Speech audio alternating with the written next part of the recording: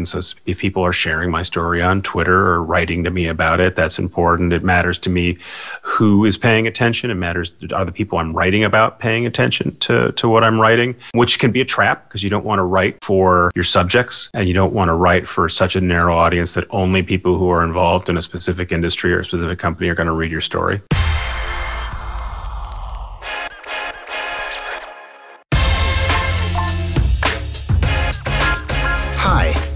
I'm Eric Schwartzman, author of The Digital Pivot, and this is the Earned Media Podcast.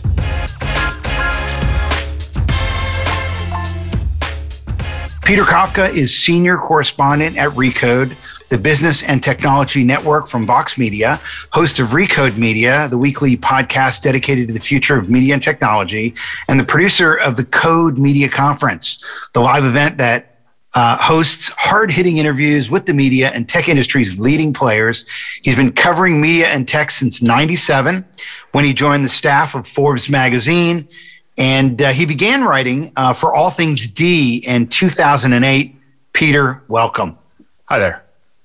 So when is the Code Media Conference coming back? Good question. I can't give you a firm date, but we are optimistic that we'll have something ready to go this fall. Nice. Now, did you work with Mossberg? Sure. Yeah. Walt Mossberg and Kara Swisher were running All Things D when I joined. And I worked with Walt up until his retirement a couple years ago. So now that he's retired, and it's been about 15 years, I'm going to tell a Walt Mossberg story that I've never told before, at least not publicly. Okay. So I started podcasting in 2005. And I was doing interviews with the media about how they use technology to cover the news. And I figured, if I could get Mossberg, and I could get Ken Auletta, and I could get David Pogue, that would be the trifecta. So I was trying to get Mossberg. I couldn't get him. And then I heard he liked Cuban cigars. And there was a conference in Los Angeles. It was one of the first TED conferences, and it was at the a museum in the hills in Los Angeles. Mm-hmm. And so I got a message to him that I had a couple of Cohibas on me, number twos, and was he available for an interview? And sure enough, he was. And I got the interview in the courtyard of the museum during the conference. And it was my big get. Yeah, that's a pretty good way to Walt's heart. I don't know if he still smokes, but he definitely smoked, like he would have it at the end of the All Things D or Code conference. He'd go out and have sort of a victory cigar at the end of it. We always had to make sure that his room had a balcony so that he could smoke outside there. He was a big aficionado. I don't remember. I want to say, I think he actually requested Bolivars, torpedoes, but I didn't have them. All I had was Cohibas, which, hey, it's better than nothing. And, I'm not a cigar guy, but I'm sure Walt had a very specific request for you. So now you've been at this for a while. You've lived through the digital transition. What surprises you most about where we are today? Oh, well, I don't know. Well, let me think about that live in real time. I mean, I think if you go back and look at sort of any sort of set of predictions about how technology would be working into our lives going back to even the late 60s, I think a lot of it, save the jetpacks and flying cars, a lot of it is what people had predicted. It comes at different times and in different ways, but I was just looking recently at a clip. It was like an Arthur C. Clarke thing where he's showing how a computer might help you work at home.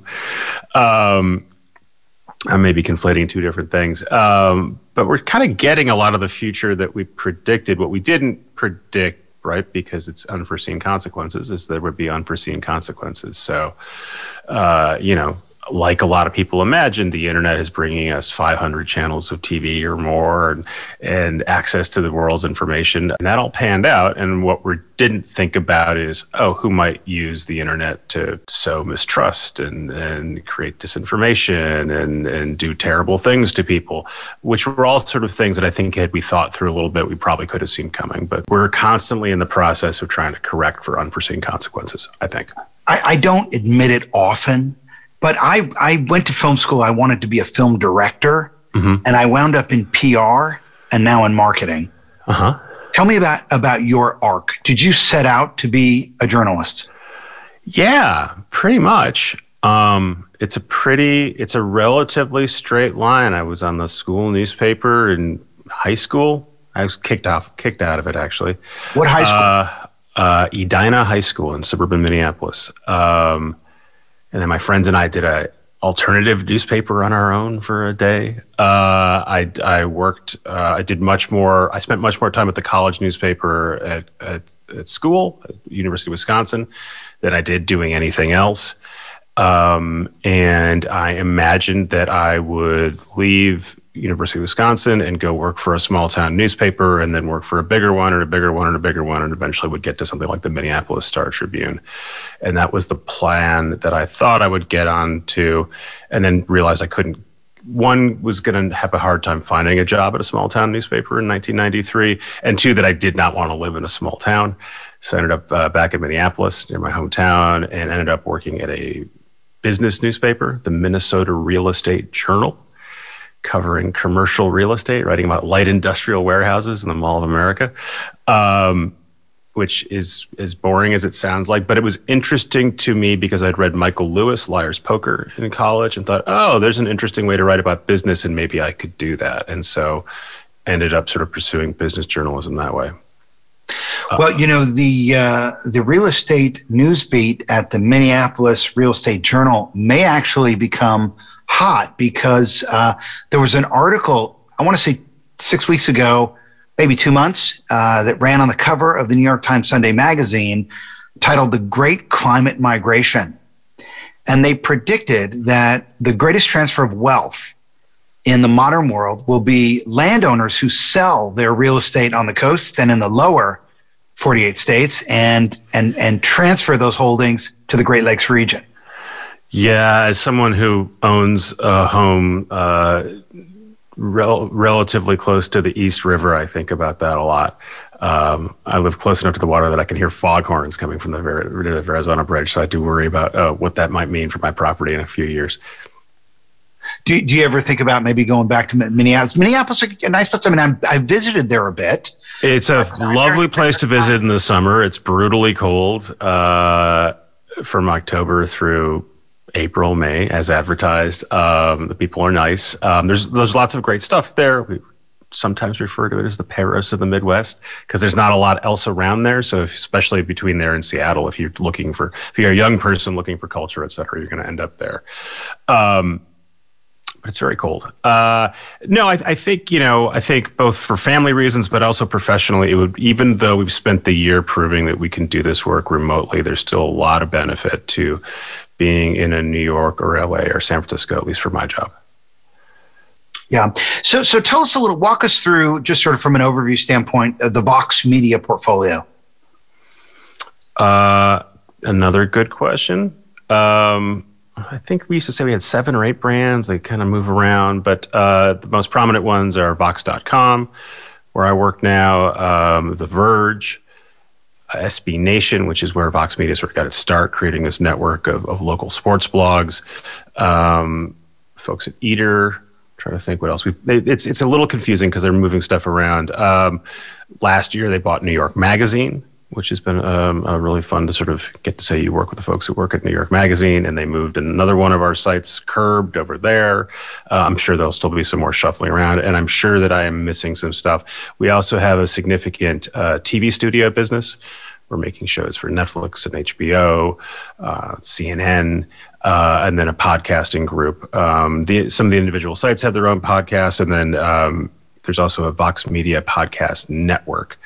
It's sometimes confusing to figure out which show belongs to which thing.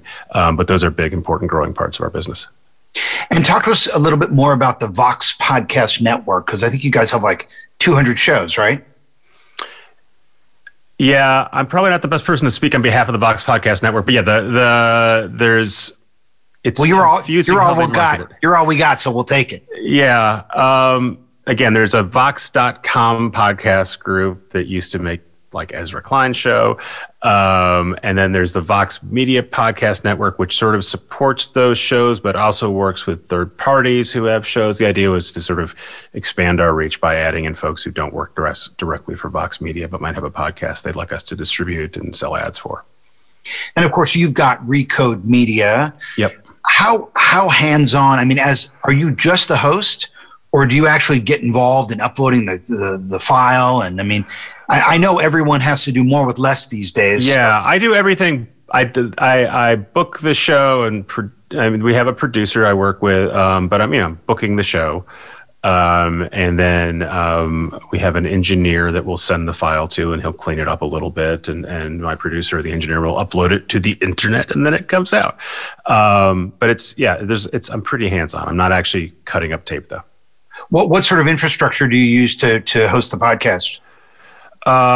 We have been using during the pandemic something called Squadcast. It's browser-based software. Works okay. Crashes a lot. We also will sort of do a backup taping, so we'll often ask our guests to tape themselves on their iPhone, or I tape myself on QuickTime. But it's pretty low touch. Prior to the pandemic, I was always insistent that people come into the studio to do the podcast, to the point where I would pass on guests because they either wouldn't come to the studio or we couldn't find a way to do something in person. I insisted on doing them in person because it's much harder for me to conduct an interview remotely. But I've had to do it for the last year. So it'll be interesting when we start going back to the office, how much of those we're going to do remotely and how much we'll do in person again. And are you guys doing dynamic ad insertion? I don't know. And you should ask someone else that question. Got it. So how would you define Recode's editorial personality? It's probably changing. It used to be very personality driven. People like Walt and Kara Swisher and myself, and that was sort of the premise of Recode and All Things D, was that sort of each person had their own sort of little sphere of influence and their own voice. And over time, I think there's less of an emphasis on that, although I think some people come to read my work or my colleague Jason Del Rey's work, and they know who we are and what we do.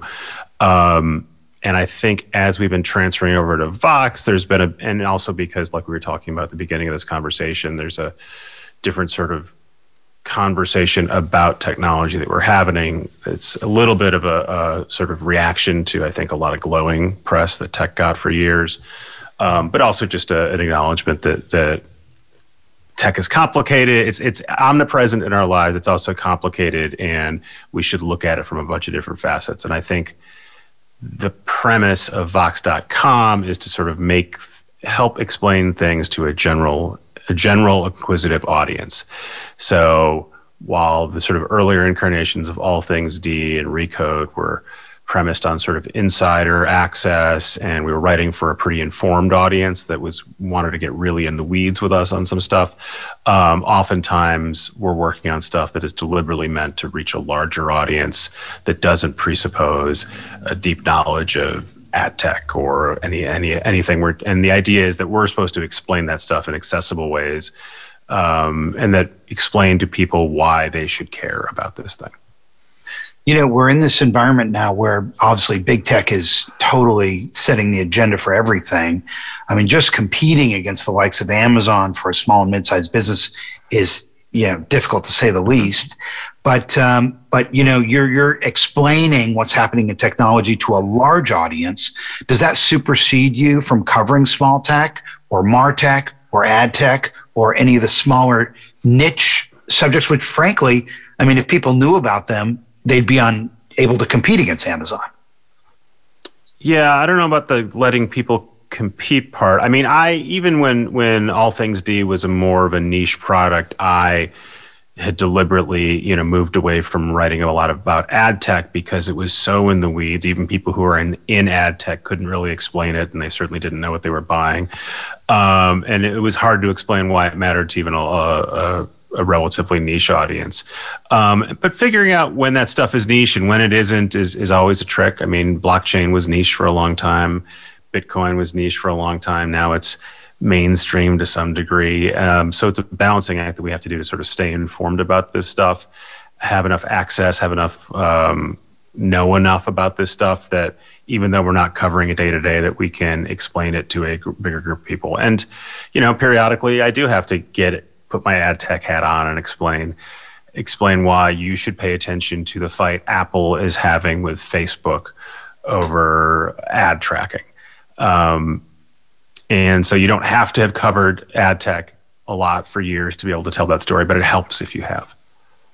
Now, talk to us a little bit about how your editorial staff at Recode is organized.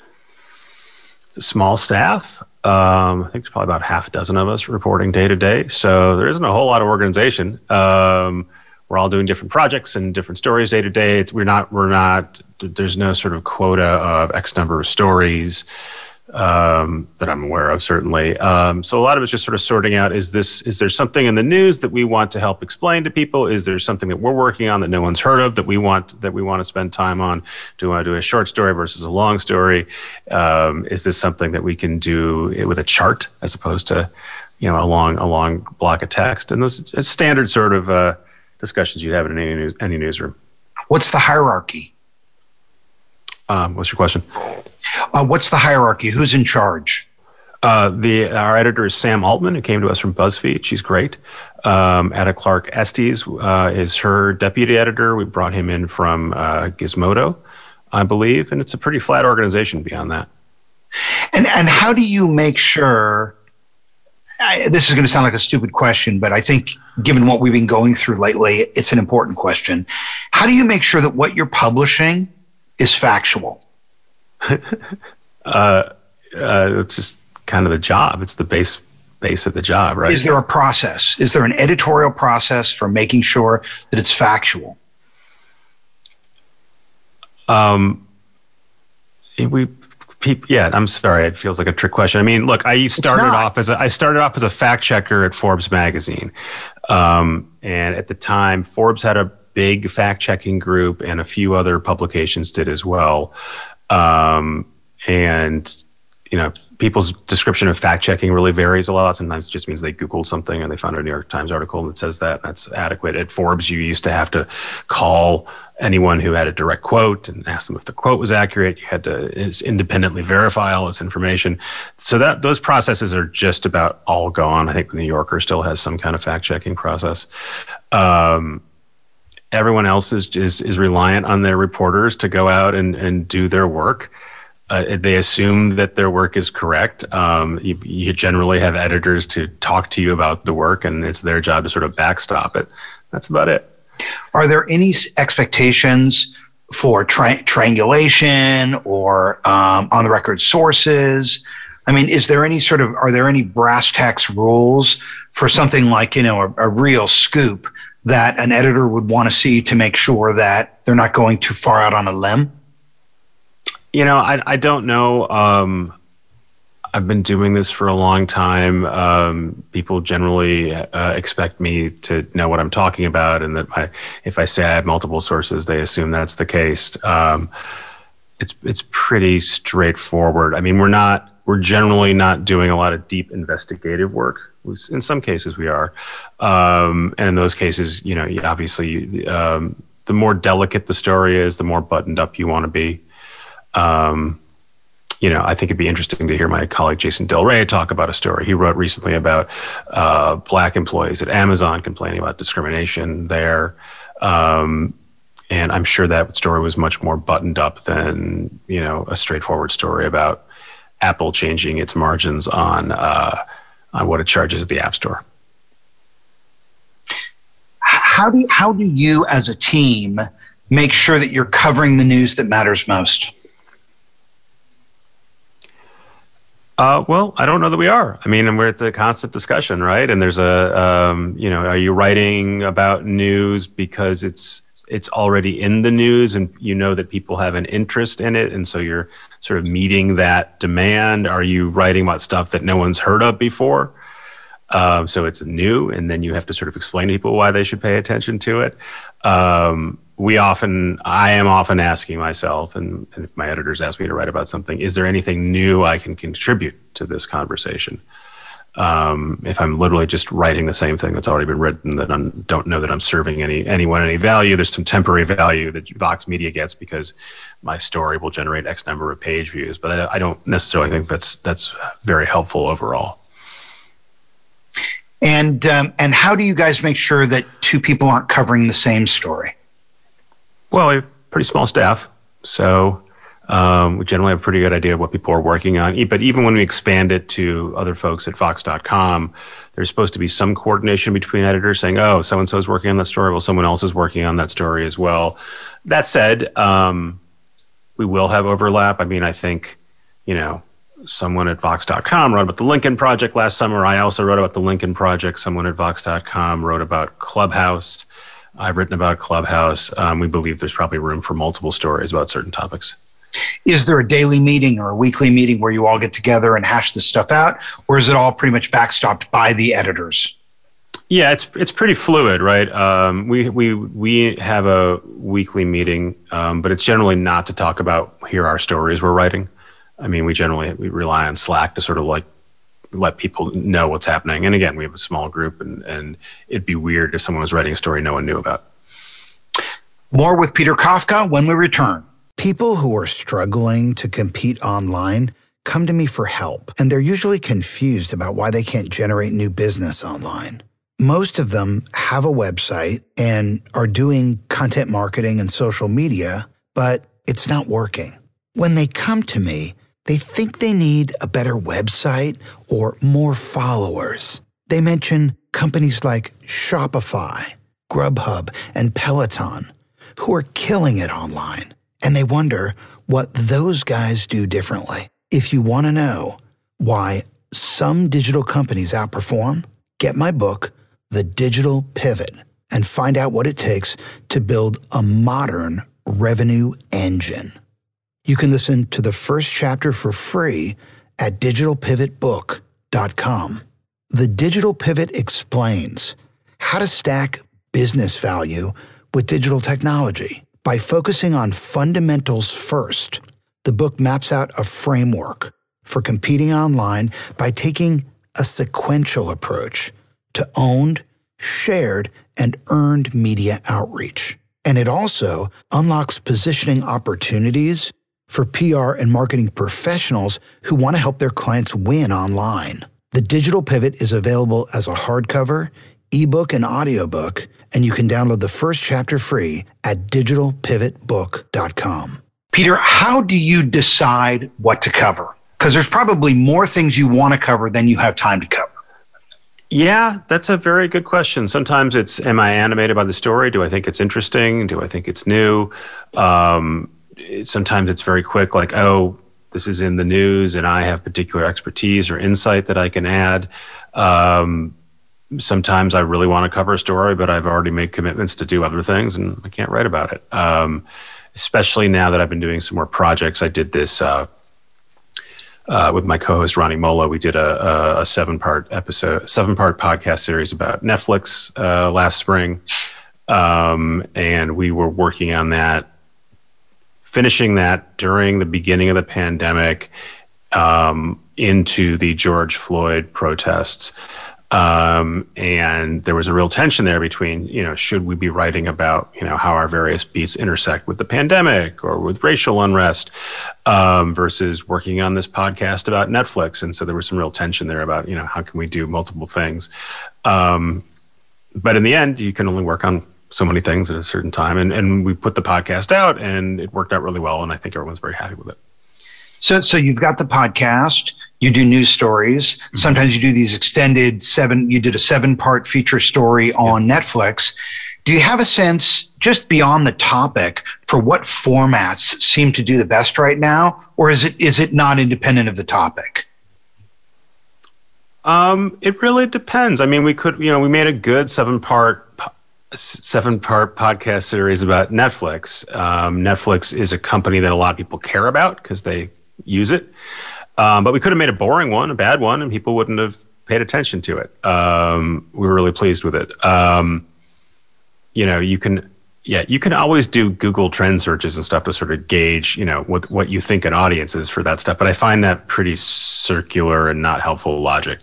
If you're writing about stuff because it's popular, then you're kind of only going to write about certain things. And I think everyone in digital media and media broadly has a version of that challenge. Yeah, it's a long-winded non-answer.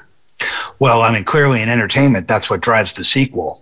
The sort of this idea that there's a built-in audience and, sure, you're guaranteed. And obviously we know, social media impacts coverage decisions. So how do you sort of specifically use social media to sort of keep your finger on the pulse of what seems to be trending with your audience? Yeah, I worry that I consume too much Twitter as it is, and it gives you a skewed perspective of what people are interested in, because I end up following a lot of people who have similar beats as me or interested in similar stuff as me. And you worry that when people are excited about a certain thing on Twitter and in the audience, in your sort of self-selected audience, that you're actually getting a skewed version of the world.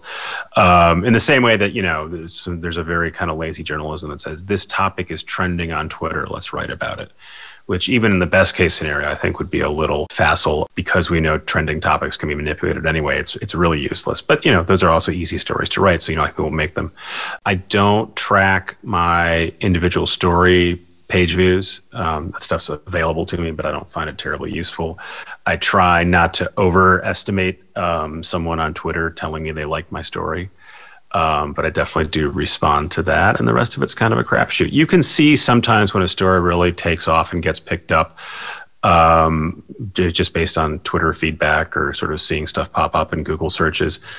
But even then, it's hard to sort of understand what people are responding to in the story, and or how much the method of distribution of the story had to do with it. If it gets picked up by Apple News or Google News, that's, that can really magnify the audience for a story, but not necessarily. It's unclear why they're doing it. And then sometimes just shit happens for weird reasons. I wrote a story about Disney writing down the value of its stake in Vice, just based on a SEC filing, and it took me 5 paragraphs or something, banged it out.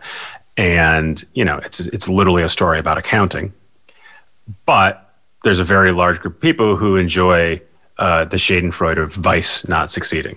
So that story did very well, but I don't think it's because there's inherently an audience that's a large audience that's interested in big media M&A accounting.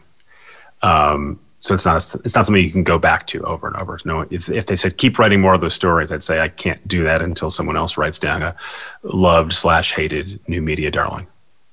I spent the first many years of my career in PR, and I used to think that I could tell which clients that came to me would get covered. Mm-hmm. But I really never could. I could never really predict. Some that I thought were not newsworthy wound up getting a ton of coverage. Yeah. And then some that I thought were hugely newsworthy got no coverage. How is your barometer for predicting the success of a story? Less good than it used to be. There was a time when, again, part of it has to do with sort of who you're working for and what the audience they have. But, there was a long time where anything you wrote that had Apple in it in the All Things D days would do well because people really cared about Apple. I think in general, the sort of passion for stories about Apple is diminished overall. And then, like the Vox.com audience doesn't have the same level of interest in Apple stories as an All Things D audience would have.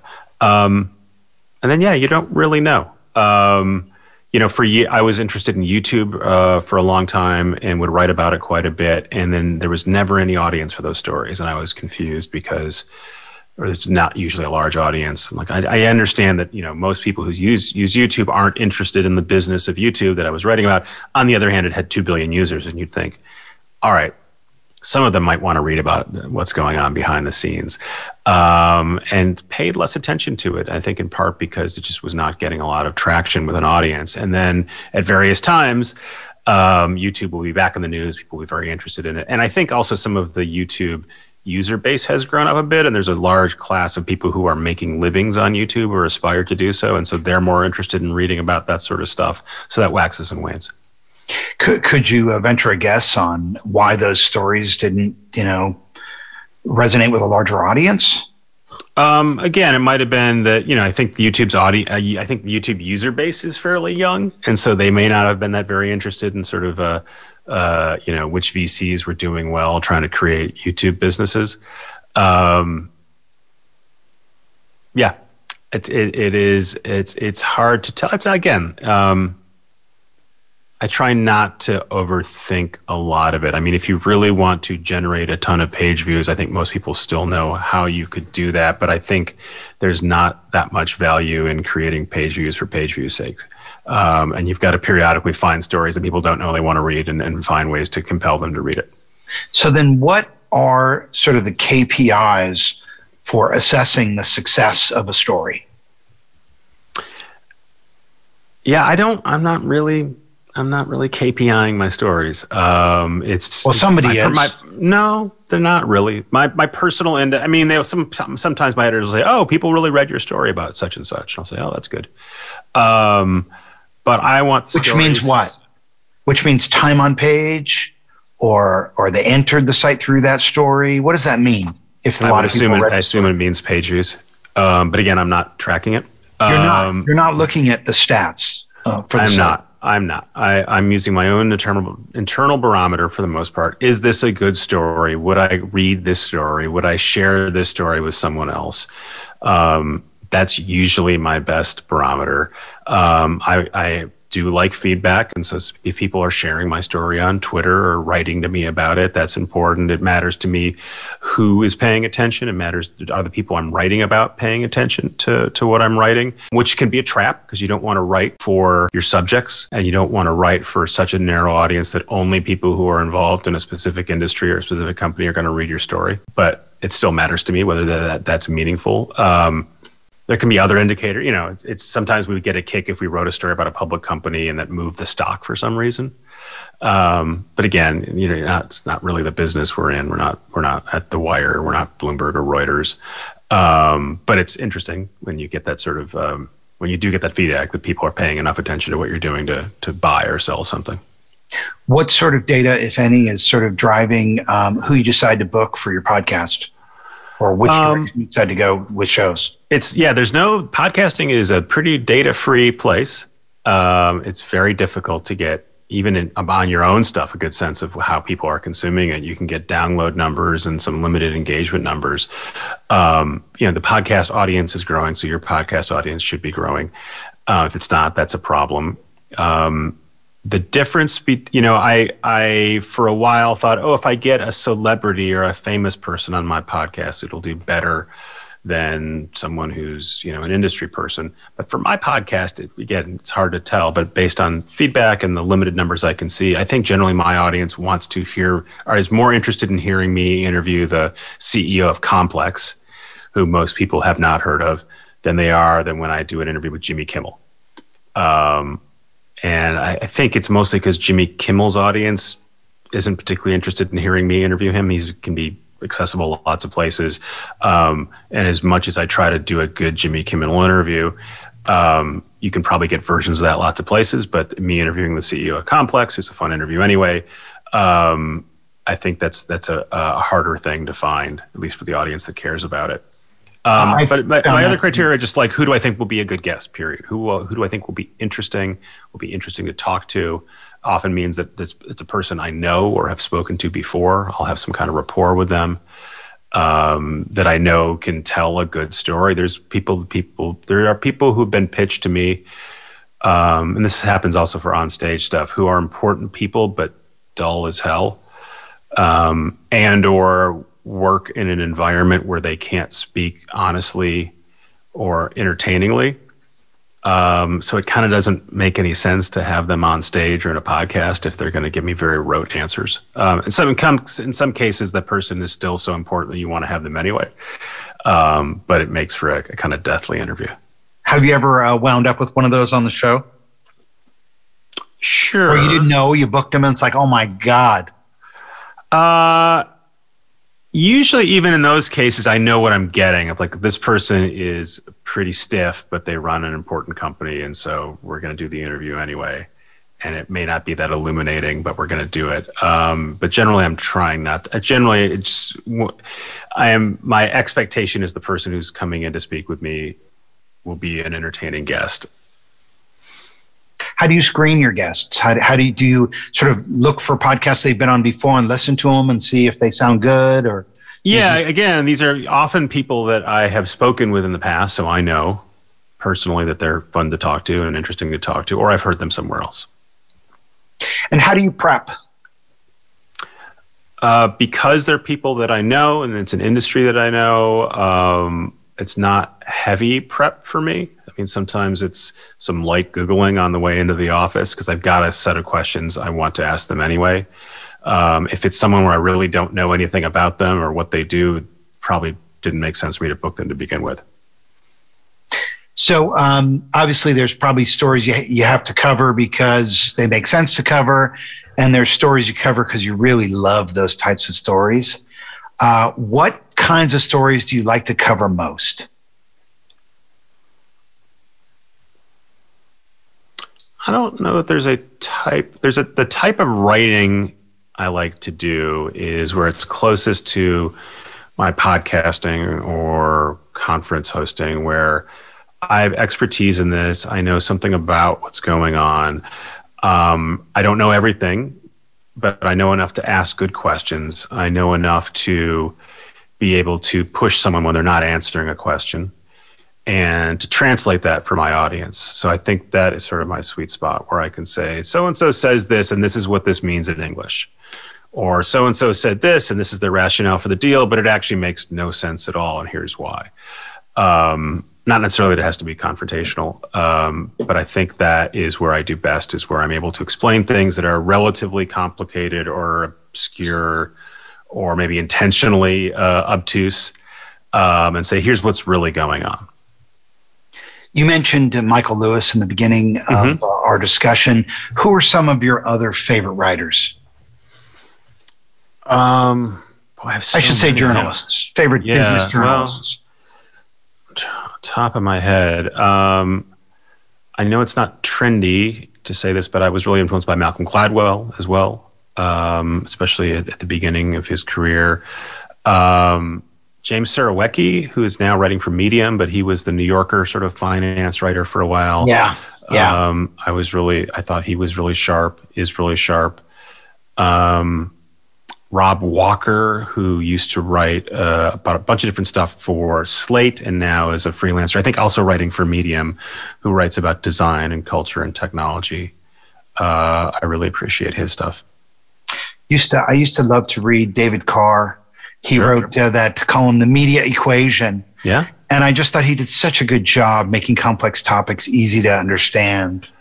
Yeah, and also it was a very he was imbued with his personality, and also at the time that he was writing, the Times was really sort of stuck between its old Timesian way and the internet, and he was an interesting bridge there. And so even him writing about anything that had to do with technology, I think the people in the tech business were sort of very excited when David would sort of wander in and mix it up. And Ben Smith has done a really great job carrying that legacy on. Very different voice.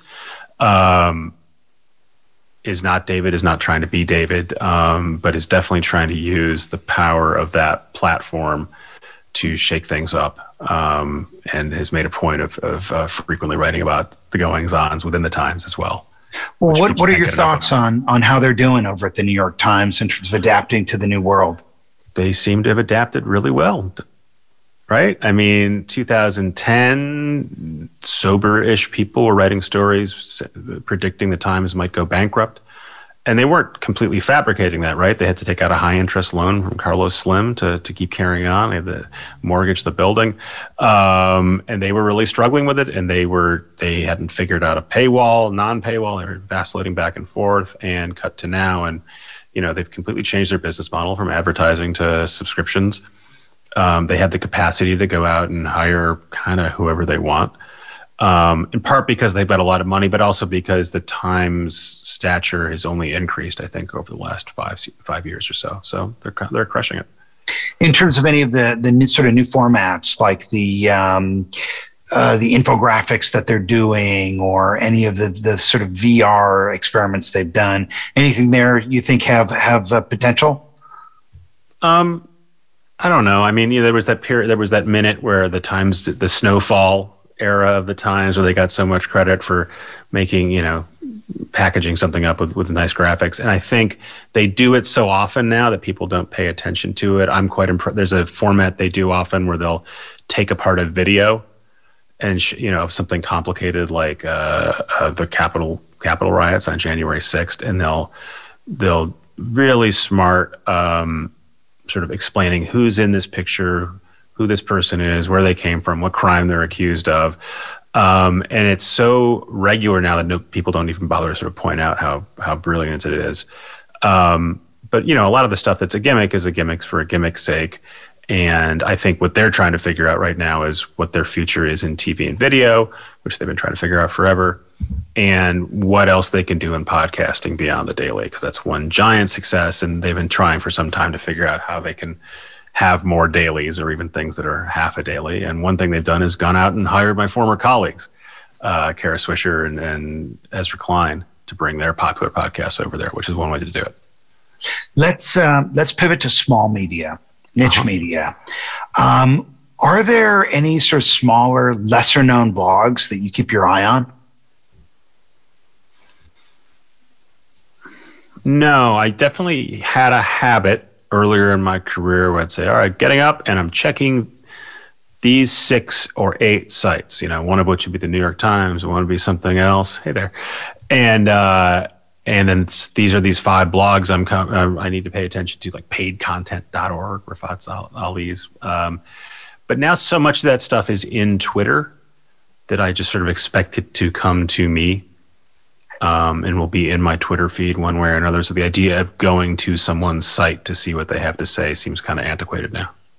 What are some of your favorite podcasts?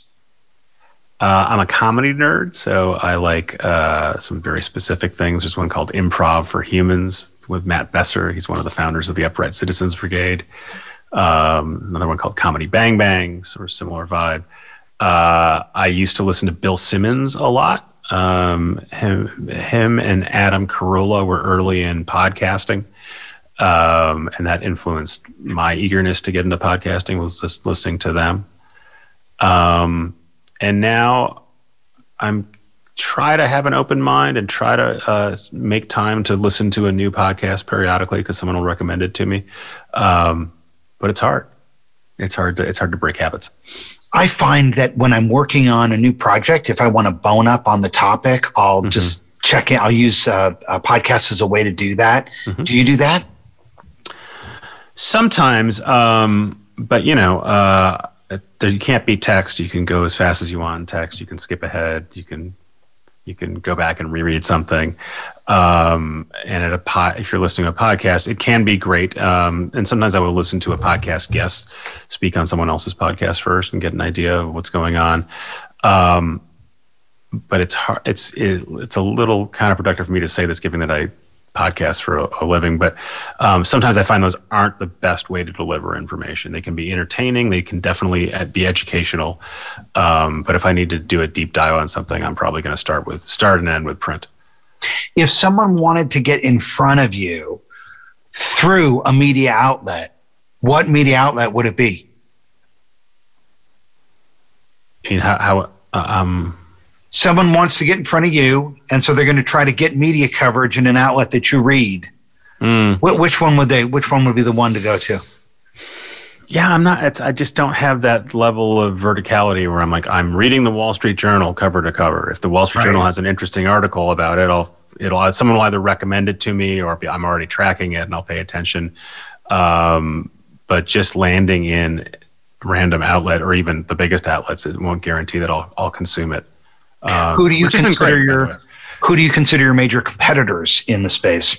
Oh, it's everyone. There was a period where there weren't a lot of other people covering the business of digital media.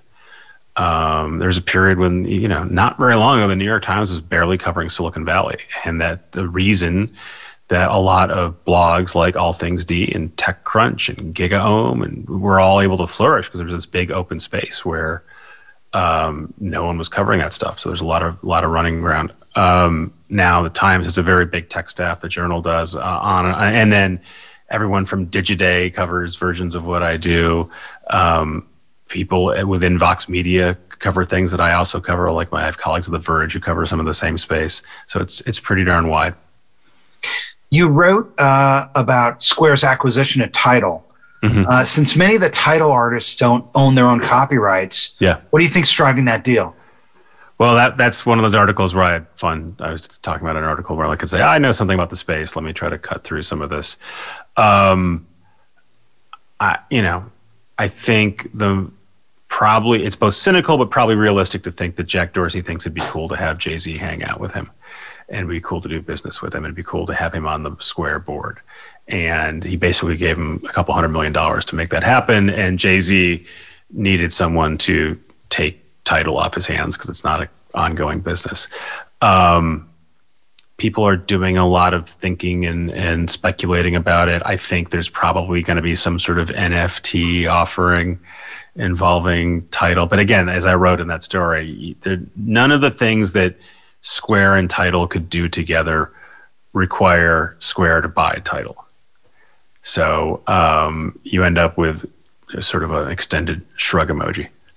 What are non-functional tokens or non-fungible tokens? Well, as we're recording this, they are in a huge investment hype bubble. They are, in theory, a way for you to claim ownership over some kind of digital thing.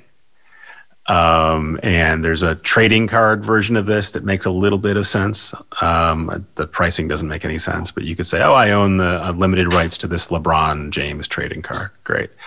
I don't think that has a lot of application beyond sort of initial burst of speculation. There's an interesting idea that this would allow creators to monetize their work more directly, and to not have to rely on Facebook and Google and other mediators to take a big chunk of that.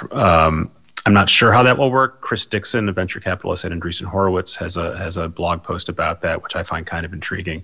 I'd like Chris to come talk to me about that, but it looks like Andreessen Horowitz wants to do all their interviews on Clubhouse now. So we'll see.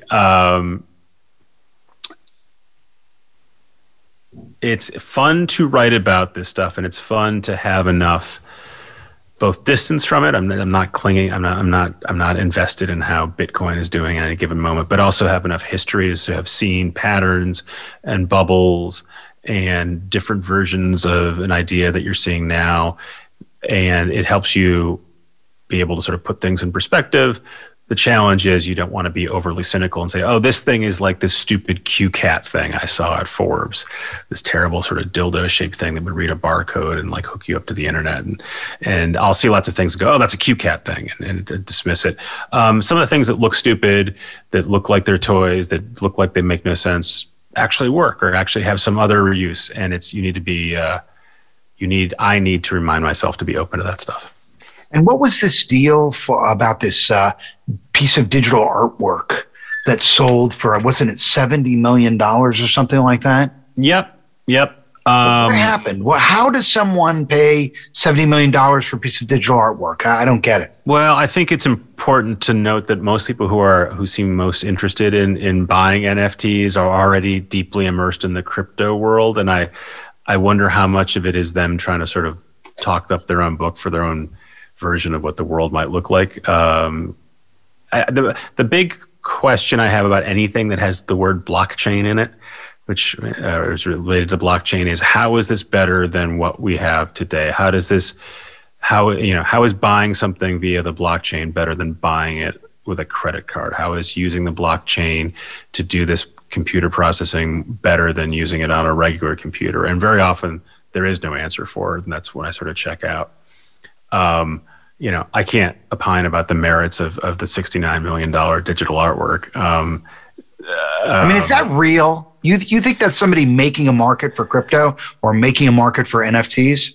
I do wonder about how much of this is sort of self-dealing and round trips, but I don't know enough about it to opine correctly. But we're clearly in a phase where, we've been at this many times before, where adding the word crypto to it or blockchain or NFT excites a lot of people. But you see it, the Clubhouse has gone through a version of that, much smaller version of that. People get excited about something, they want to pour into it. We've also spent a year locked up in our homes, so we're more prone to these manias, I think, than it would be in normal time. So we'll see. So tell us about these deals between Facebook and News Corp in the U.S. and Australia. What's going on there? Rupert Murdoch has spent a lot of time over the years yelling at Google and then Facebook and saying, pay me for my stuff. And it's dressed up with other language, but that's always what he wants. And he has gotten his way. Even if 3 years ago, I interviewed Mark Zuckerberg at an event and asked him, Rupert Murdoch wants to get paid directly for the use of his content and Facebook. What do you think? And he gave me this blank look, like he'd literally never heard about it, and said, that doesn't sound like a good idea. Cut to more than a year ago, because it was a live in-person event at the Paley Center. They had, in New York, they had Robert Thompson, CEO of News Corp, on stage with Mark Zuckerberg, announcing that Mark Zuckerberg with Facebook was going to be paying News Corp for the use of their content. And that's, long story short, that's what they just announced in Australia as well, after some back and forth, and also using the Australian government. I don't know that template is going to be one that Google and Facebook use around the world, because it only matters apparently when Rupert Murdoch's involved. But I think they have concluded that it is relatively easy and certainly cheap for them to pay some publishers some money for use of their content, and then they can go out and do their same business. There's an interesting story that involved a media monitoring outfit called TV Eyes. Mm-hmm. You've ever heard of them? I've used their stuff in the past. Yeah, so they were sued by News Corp and told, you can't monitor our stuff. You're infringing on our copyrights, and they won. And basically, everyone who was monitoring Fox was doing it to try to catch them in lies. Mm-hmm. And so, by winning that fight, they basically got themselves the rope to lie with impunity. I'm not familiar with the TV Eyes case, but their lies seem awfully well documented. If you spend a minute on Twitter, it's just at least my version of Twitter, it's just a series of Fox News hosts and/or people they're interviewing lying, and the people pointing out their lies. I think Media Matters points that out all the time. Lots of folks do. My colleague at Vox, Aaron Rupar, it's kind of his full-time gig to go monitor clips, at least during the Trump era, of Trump falsehoods or stupid things being said on Fox and clipping them and putting on the Twitter. For the listeners, if you'd like to support this podcast, leave us a review on Apple Podcasts. And Peter Kafka, thanks for joining us. Thanks, Eric. For more on how you can earn influence through earned media, get the Digital Pivot audiobook at digitalpivotbook.com.